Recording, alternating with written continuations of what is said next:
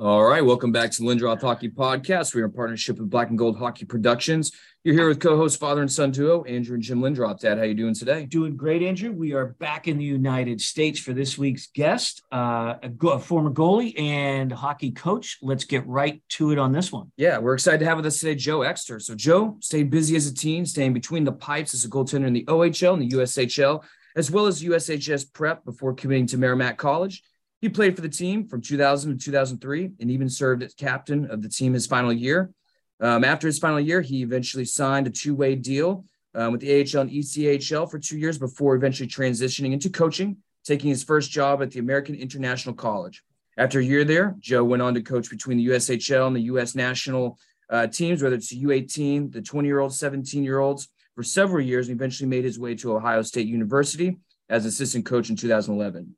Joe coached with Ohio State from 2011 to 2017 before moving on to Michigan State University's hockey program. From 2017 to 2022, Joe helped build the powerhouse Michigan State University program. And as of this current season, he finally moved on to the North American Pro Circuit Leagues in the ECHL, and he is now currently with the Iowa Heartlanders as an associate coach. Without further ado, please welcome Joe Exter. Joe, how are you doing today, man? Oh, great introduction, though. That's pretty detailed and things people usually mess around because I have been doing it longer than you could imagine. You got everything right. So we're off to a good start here.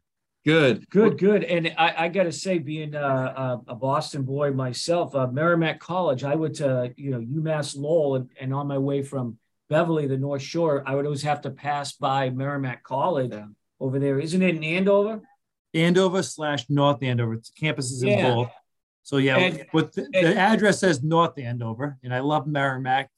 It's great. If they had brains, they would have their address in Andover because Andover obviously is a little bit bigger of a name in the world, and that would help them promotion-wise. And thankfully for you, you got a little taste of Andover because I've been to Lowell many a times. Yeah. I was going to say, I drive past and, my dad would say, that's where the rich kids go, Jim, and they get a good scholarship. You're going to Lowell.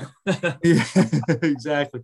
And Andover abuts Andover Academy, the prep school where many former presidents have gone. So it's kind of an interesting area.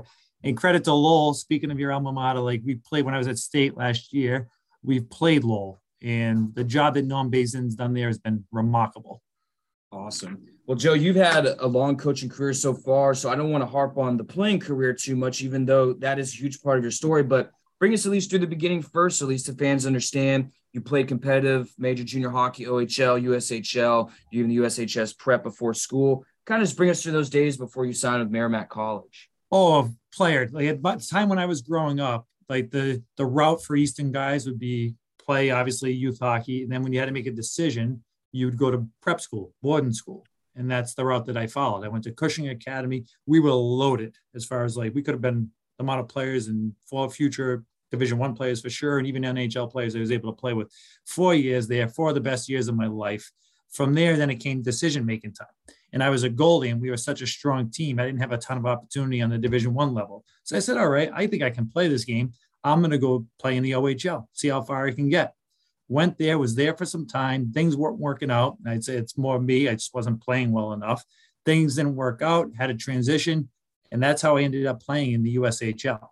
But during that time, when I got things ended in Erie, I went back and worked with Billy Berglund, a goalie coach in the Boston area. Wasn't even on a team.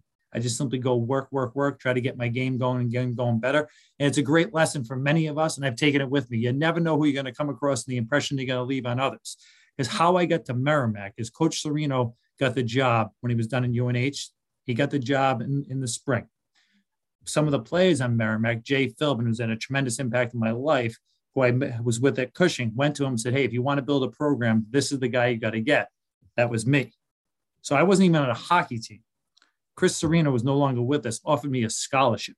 What was that based on? The reputation I had with former players, and credit to Chris, him remembering me from my time at Cushing, but also during that year, the U.S. program, who I eventually went and coached for years down the road, had exhibition games versus OHL teams. And I played in one of those games. And one of the few games I did do well in my time in Erie was that game. So God had it all laid out for me and took care of it. And all the stones aligned from there. Well, that's actually cool story. Because usually, cool. It's like, well, what are some of the schools, we're trying to recruit you, and you just had a direct pipeline to where you want to go. Merrimack's a great school. Yeah. Oh yeah. How tough is it though, in general, and not just your playing career, but your coaching career, all your experience in the game, of being a goalie where, you don't have 4 lines of goalies. You got 2, maybe 3 goalies on a team. How tough is it for a goalie to make it? Oh, I think it's very difficult, but I also, there's so many, it's tough. Obviously, the opportunity's got to be there. And that's what this position is all about, is opportunity, but just being able to survive the storm, like the position itself, the ebbs and flows. Like, you're going to have your times you're the guy, times you're not the guy, going well, not going well, and traded, cut, etc. But if you can stay in the fight, kind of like a boxer, your opportunity is going to come again. If you have talent and you're willing to go through the grind, I think there will be lots of opportunity for you. And you can see that in the NHL now. There are guys rolling through the NHL. And I think we can tie that back to what happened during COVID. Everybody just started signing all these goalies because they had to protect themselves roster-wise. But when they were doing that, they realized, holy smokes, this game has changed tremendously. It's much more east-west. It's much pressure around the net. More goalies are what? Getting hurt. It's more of a tiring position than what it was before. So what do you have to have? Depth. So as a goalie, it's there for you. But just make sure you work. Mentally, you got to be tough. And that's, like anything in life, you got to have the ability to do it. So you commit to Merrimack College. Now, correct me if I'm wrong, but and I've never seen this before, Dad. I don't know about you. I don't think we've ever had a guest. You did serve as team captain your senior year? Yeah, senior year as captain, junior year assistant captain. So I was thankful for that. And yeah, that's an honor right there. I'm sure it's definitely been done before, but at that time it was something like anywhere in life, you want to leave an impact, leave an impression, and make them better for having you. And that doesn't always mean like you won a national title or you won a Hockey East championship or wherever you are for that matter in life. You just want to make sure the place that you have attended or the team you're on is better for having you. And that was my goal at Merrimack. And like we've kind of gone over before we got on, my goal, like anybody, was I wanted to win. What impact am I going to have? But my senior year, as you guys have probably looked up, obviously I was in a pretty horrific accident. I was in an induced coma for just over 2 weeks, for over 10 days, almost 2 weeks. And the impact I left was just character, faith, and with the ability to just trust and believe in God and where it can lead you. And that's the ultimate impact I left on Merrimack College. And thanks to God. Now, I'm sure that whether you're a captain as a goaltender or as a forward defenseman doesn't really matter. It's all the same job, the same responsibilities on the team. But like I said, we've never heard of a goalie serving as a team captain before. What did it take from you as a team captain? Dad and I talk about this with other people that served as captains for their teams. Is it being the bridge of communication to players? Did you ever have to kind of, if a coach was upset with a player and his performance, you say, let me talk to him type deal? What was kind of like your responsibilities as a captain, apart from like the generic things we all know? I think it was a great learning lesson my junior year when I was an assistant. That's when I learned you try to control everything when you're a leader, you're a captain, you're worried about everything that there was in the world. And when you're playing goal or any position for that matter, your game is going to drop. And when I was trying to do that, my game dropped. Senior year, when I got the opportunity to be the captain, that's when I realized the best example of leadership that any of us can have is the example that you set. Have words without a doubt, be able to be honest and speak with love, but confront things. But the best leadership you have is what you do in your actions. And that's what I learned. And that's what I did as a goalie. So play dropped junior year when I was trying to control everything. I learned that didn't happen. It feels like any captain, you want to make sure the ship's going in the right direction. But then it helped me senior year. I was like, all right, hey, it's going to just show what I would expect out of everybody else and go from there. So not to relive this, I'm sure you don't. And I know it's a big part of your story. We could probably talk the whole podcast about this, but yeah, I think it was you played BC, you got hit. You actually ended up in a coma for a little bit. Not talk about the incident, because I'm sure you don't remember the incident if you were in a coma, but you recovered from that and you come back and then you get signed as a pro. Right. I was able to, obviously things happen. I'm correct. I don't remember what happened, but obviously I know it did happen and come back. And like anything you're going through in life, you got to have a carrot at the end of the road in order to get through something. And I love hockey. I want to be in hockey. And my goal was I want to be a professional hockey player. I wanted to be able to leave the game on my terms, saying, hey, I gave everything I had. So that's what we did. That my doctors were unbelievable. They supported that decision. They didn't hold me back, and they weren't afraid. I think today you probably go to doctors, they probably try to just play, oh, if you do this, this could happen. Mine were like, hey, you got one life, you got to live it. Go out there and chase your dreams. And I was able to do that. And fortunately, I was given that opportunity in the Wilkes-Barre / more importantly, Wheeling organization, and gave my time there. And that blossomed me and springboarded me into my career after hockey. So now you sign your first pro contract. Talk a little bit about the difference and the adaptations you had to make from collegiate hockey to now you got grown men supporting families. What's the big transition and what adaptations, if any, did you make? Oh, I'd say like the game itself, for me personally, the game of the position itself was changing so much. Whether it's like how it's played structurally, like which leg you get up with, how you recover, how you play plays along the post, etc.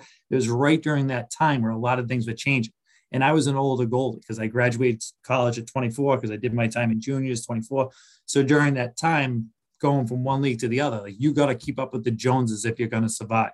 So for me personally, it was a challenge being older, stuck in my ways. Let's adapt to this game and play a different way slightly. So that was one. And then two is, and the league's grown so much. I was there during one of the NHL lockouts. That was one of the years that I was playing. So the talent level just got pushed down so much. But also during one of those lockouts, I think NHL teams realized the importance of development. So that's why there's been an added focus of maybe used to be an older league, the ECHL, where it's going younger and more development. And that's what I get to do every day here. So you make the transition into coaching and you start in the collegiate world. Talk a little bit about the beginning stages of making that transition. Well, like anything in coaching, I wanted to coach. And you mentioned earlier I was a goalie and how tough it must be as a positional player to climb your way up the ladder in that area. So obviously people knew who I was because I was a goalie, but I wanted to shed just being a goalie coach. I wanted to be a coach. Unlike other sports, if I was like, say, a fantastic quarterback coach, usually you get offensive coordinator. Then you become head coach of a team. So I first got into coaching. I was like, all right, forget it. Threw away my goalie skates. I'm going to be a coach. I'm going to show the world how I can coach.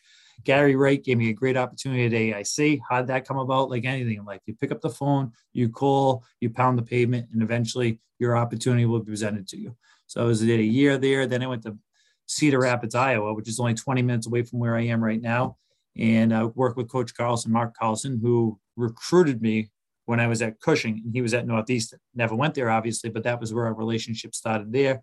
And then after my time there, which is some irony of this story, and those jobs aren't high-paying jobs by any stretch of the imagination. They're just jobs to get your foot in the door, and you got to be able to suck it up. So from there, my first legit, I'd say, pay job was with the U.S. national team. What was my role there? To be a goalie coach. So the first thing that I was trying to shed at the beginning is what got me in the door. But they were fantastic. It was 4 great years with me. The cast of coaches I was with was like going to grad school. And I said, hey, listen, I'm going to coach the goalies. We'll coach them better than any of the goalies in the world are being coached. But if you do that, I got to be involved in all the areas. So I spent 4 years there. I was able to do World Juniors, U18s, U17s, etc. But more importantly, it was the coaches that I was around that I would help learn and mentor me to give me and have me ready for the next opportunities I was going to get, obviously at Ohio State, Michigan State, and where I am now. So obviously, before we jump ahead, you're obviously at the pro level now with guys that are supporting families and everything. But when you're back doing this with the developmental national team, the USHL teams that you're with, you're obviously working with kids. You might be working with parents. You're not just working towards their play on the ice, but also their character off the ice and teaching them. So now with the experience now that you have from this year working with pros compared to, and I know you worked with college too, but I'm talking like these kids are much younger, I believe, right? So what was the hardest part about your job, whether it was the assistant coach of the USHL or goaltending coach, to teach these kids off ice, on ice? Because it's got to be pretty tough sometimes, right?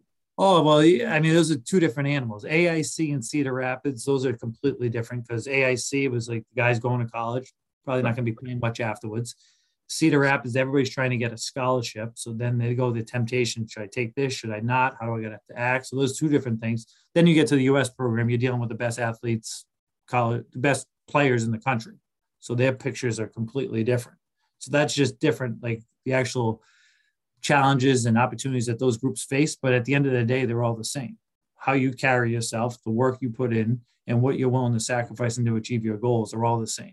And your job as a coach is obviously show that you care about players, but I'll be able to speak with truth. It's a fine line you have to be able to walk because you can deliver a message to any age. I think we find that to now, where if it's softened up to make them feel good, it's not going to get you anywhere. if it's harsh and it pushes them down, they're not going to receive it as well. So it's just a fine line of coaching, is being able to deliver the message that you want to get across accurately, but also letting the players know you care about them. And now I imagine that even when you worked with, and correct me if I'm wrong as well, you worked with under 17, 18s, and I think the 20-year-olds as well with the national development team over those years. Was there differences? I'm sure that there is differences between the age groups, because you're talking about guys getting scholarships, maybe moving on to pro. What was the hardest one to coach? What was the most challenging? Which age group? Oh, well, with the U.S. program was with the 90s through the 94s, and they were all in the program at that time was making such big strides to become the program they are now, which is defeated the National Hockey League, and they were there at the time, but I think it's grown tremendously over those years. And I wouldn't say there's any difficult part of it, but it's an honor. I think I've learned some great lessons by coaching. When you coach elite players, no matter what their age, you'll learn, but you got to be willing to learn. I remember I was coaching John Gibson, he's the goalie for the Anaheim Ducks now. And his thing is his body language. You could sit there and walk into a room and tell him, "Hey, Gibby, this is what we got to do." And he just stare with you with a blank face. And as a coach, you always want some gigantic reaction from your players. And early on, that would upset me, because at the same time I was coaching him, I was coaching Jack Campbell, coach goalie with the Oilers right now. It's around previous to that. He's been around the game for a while. You go and tell Jack something "Hey, Jack, we got to do this, and this is why." "Oh, coach, you're the greatest. Thank you. I can't wait to do it." So he leaves you thinking, this is fantastic. This guy gets it. So with Gibby, I'd always try to tell him something. He'd just be dull. But then I know what that prevented me from doing, seeing what he was actually doing. Yeah. He was listening and applying what I said. He wasn't just giving me the gratification, saying, "Hey, you're the best, go get it." So I think it's great. You'll learn. You got to learn from those guys. And that's how everybody's personality is different. Judge me by what I do on the ice and not the feelings I'm giving you about how I respond to what you say, because that's the ultimate deciding factor. I love coaching both of them, by the way. So from the coaching perspective, and you've been coaching a while now, so this will be interesting. When I ask this question, you'll know why I'm bringing that up. We've had on a bunch of coaches. I mean, we've had everybody from Mark Strobel, who is associate with Wisconsin, the assistant up at Vermont right now. So we've had on a few assistant coaches, and the older guys, my age, 54-ish, they say one of the toughest things these days is communication with the players, meaning the players with the players, because of the cell phone. And you kind of lived through the growth of the cell phone. His main problem was, these guys don't communicate. They don't even know how to talk to each other. And, sometimes they'll screw up a play in practice, and he'd say, "Well, why don't you guys text each other? And maybe you guys will." So right. Is it hard to coach these younger players that are so addicted to their phones? I mean, it really has affected. I'm a college professor here, and, some of these kids don't know how to communicate, just in general. Did you experience any of that? Oh, I'm sure along the line I have, but I wouldn't write it off to that being the reason why they're not listening. Obviously, it's our job to make sure that they are listening. I'm not going to hide behind that. I think that's all comes down to your job as a coach. You got to develop an environment. The team is tight. That's our number one job by all of us, and that we do communicate. Because if not, without that, you're not going to be able to make it. And ultimately, they're willing to work and give everything they have. So I can't say that obviously the social media world has an impact on what goes on today, but I'd have to say the challenges for a coach is to make sure to eliminate that. And you got to build a group that's close enough where they communicate and get along, and you can help you win games. So I'm curious. So during this time period, you eventually end up at Michigan State University, and you serve as an assistant coach. Might sound like a dumb question, but it's genuine. I know that you probably wore many hats, but did you work a lot with the goaltenders, or because you're an actual assistant coach, you had to worry about everything else? Because we hear a lot from other assistant coaches and head coaches, whether it be AHL, ECHL, NCAA, most of the time the goalies are left alone from the main coaches unless they have a specific goaltending coach. Right. So talk to us a little bit about that. Did you work with them a lot? Did you leave them alone? No. We work with them. I mean, college is funny. Anything's funny. They tell, we come here, it's all about development, right? Oh, we're going to develop you when we come here. So you better pay attention to your goalies. And that's something in my background that I love to do and I enjoy doing. So whether I was at Ohio State, work with the goalies every day. Same thing at Michigan State. And yes, you do have to wear a lot of hats, but they're all great hats to wear. And you got to make sure you take it. I love doing all the things I was doing, whether it was recruiting, coaching positional players, coaching goalies, etc. You just got to make sure you find the time to do it. And I think the thing with coaching goalies, everybody's, especially if you haven't played the position, everybody's a little bit like tentative on how to handle it. You know how you have to handle it. You just be thoroughly honest with them and treat them like all the other guys, because they're athletes just like all of us. And you just hammer in that area, show them that you can make them better. They'll buy into what you have to say. So East Coast questions now. Sure. And of course, we go to Tulsa Oiler games, so we're kind of tied into the East Coast League. We've talked to a lot of players. We've talked to some coaches. I want to hear your feedback. So how do you deal in general with, you've got an AHL player and they're not executing. They may even have an NHL contract, and they're sent down and they're pissed about it. And you've got contracted players just from your team who are probably not even going to get to the AHL. How do you guys as a coaching staff navigate that? And I don't want to call them prima donnas, but you know what I'm saying. These guys may even have an NHL contract. Now they're sent down for the American League down there. You got to kind of play them because you're an affiliate. What does that do in the locker room, or does it have any impact? I think the locker room that you establish at the beginning of the year helps carry through those situations. But as far as the individual, you're dealing with a broken player. Not everybody's dreaming about playing in the ECHL, but you have to confront them. Like, listen, our job is, we know you want to be in the American League. We want you to be in the American League, but the only way to get to the American League is to develop and perform in this league. So that's where it starts. And then from there, we just address the needs of that individual player. Like everybody, the easiest thing to say is focus in the moment, take advantage of the opportunity, be present. And that's up to us as a staff to show them that we're here for them. We're not holding anybody back from anything. And we're going to help them get there so that when you do get back, you're ready to perform and not sent back to us. So kind of going along the lines of this question, it's known that in the ECHL, the head coaches, they're also signing players that kind of like the GMs for the team as well.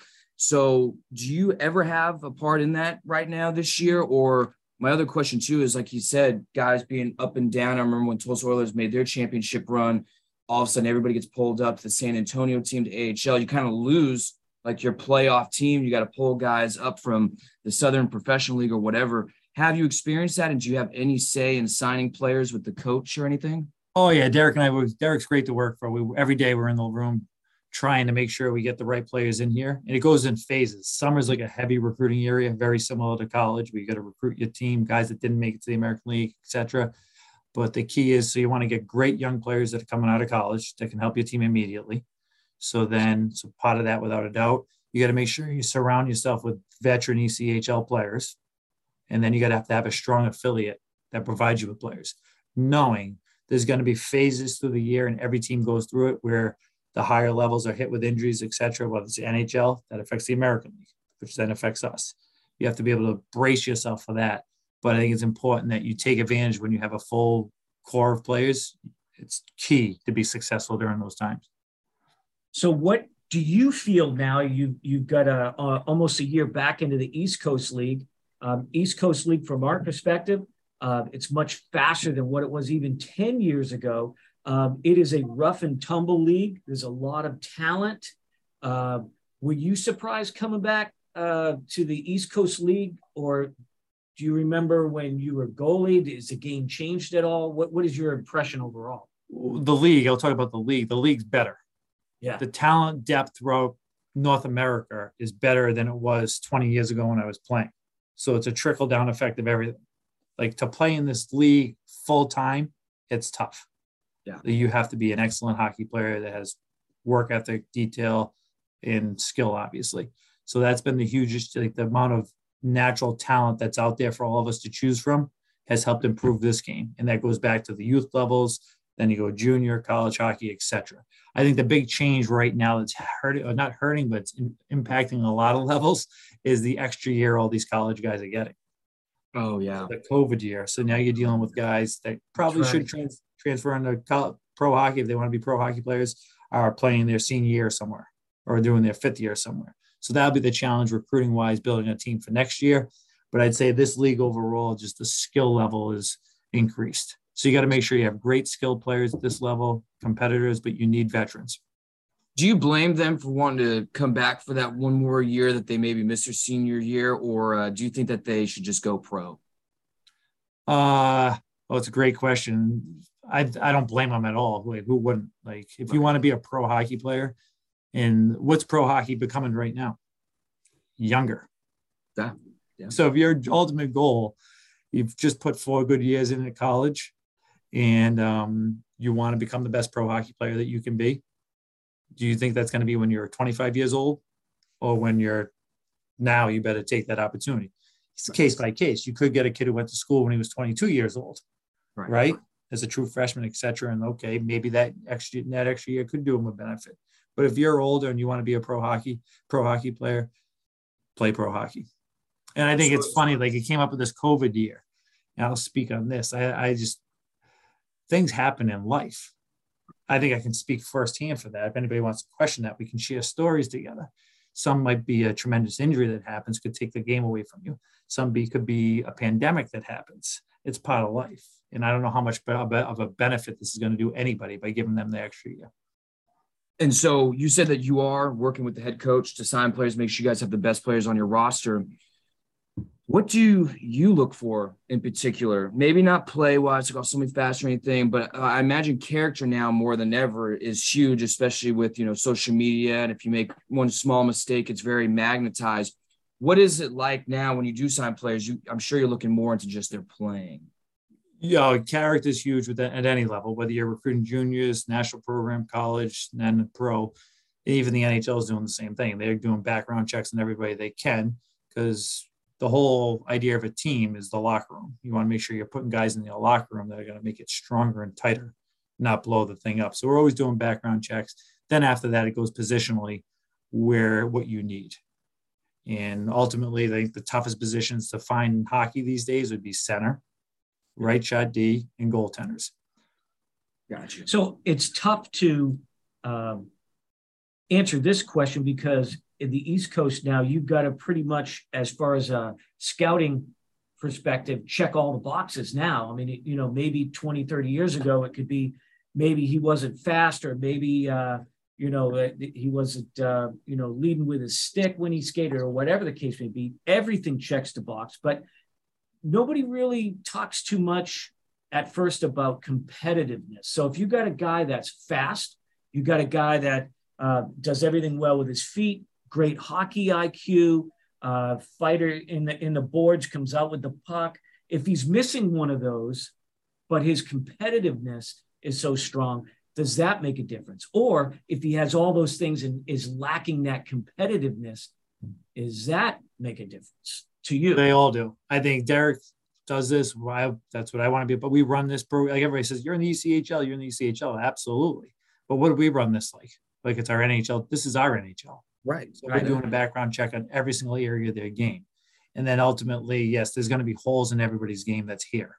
There's holes at the top levels players' games, less holes clearly than the next level of the American League. And here there are more holes.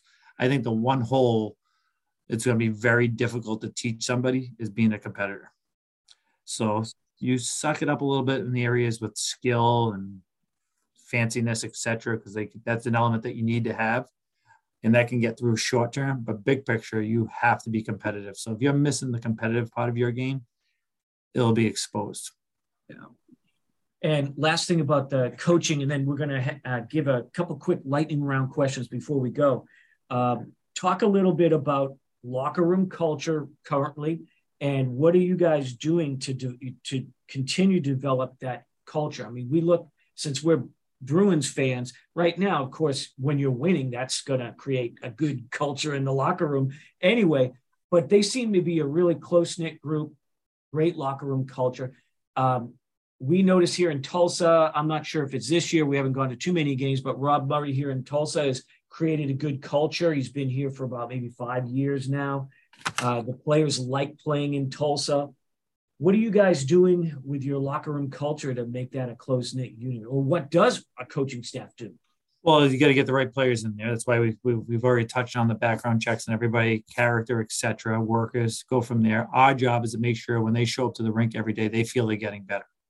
If you want them invested in you, you want to make sure you're in an environment where they're getting better, whether it's putting workouts together for them, individual skill work, video work, etc. So that's our job as coaches. And no matter what's going on in your season, you have to be consistent, and you got to move on to that next day. I think you could touch Boston. We know I grew up in the Boston area, Rhode Island, close to Boston, and they got a fabulous coach in Jim Montgomery. Obviously, Bergeron, Pasta, all those players are playing right now. But when was that lead? You can go back to Chara. You can go back to Bergeron as a young player, and I'm sure I'm definitely missing a lot of players there. But it takes time to build the right culture. That's why it's so important. If you want to be successful at anything, lay the foundation with the locker room, the expectations, and then keep filtering the right players in there. The ones you want will stay and make it. The ones you don't want will not. And that'll be the best recruiting tool that you'll have. They'll help you get players down the line in the future. Now, my last question before we head to the lightning round, I don't know if you can speak on this or not, but try and give us some details, especially for the fans.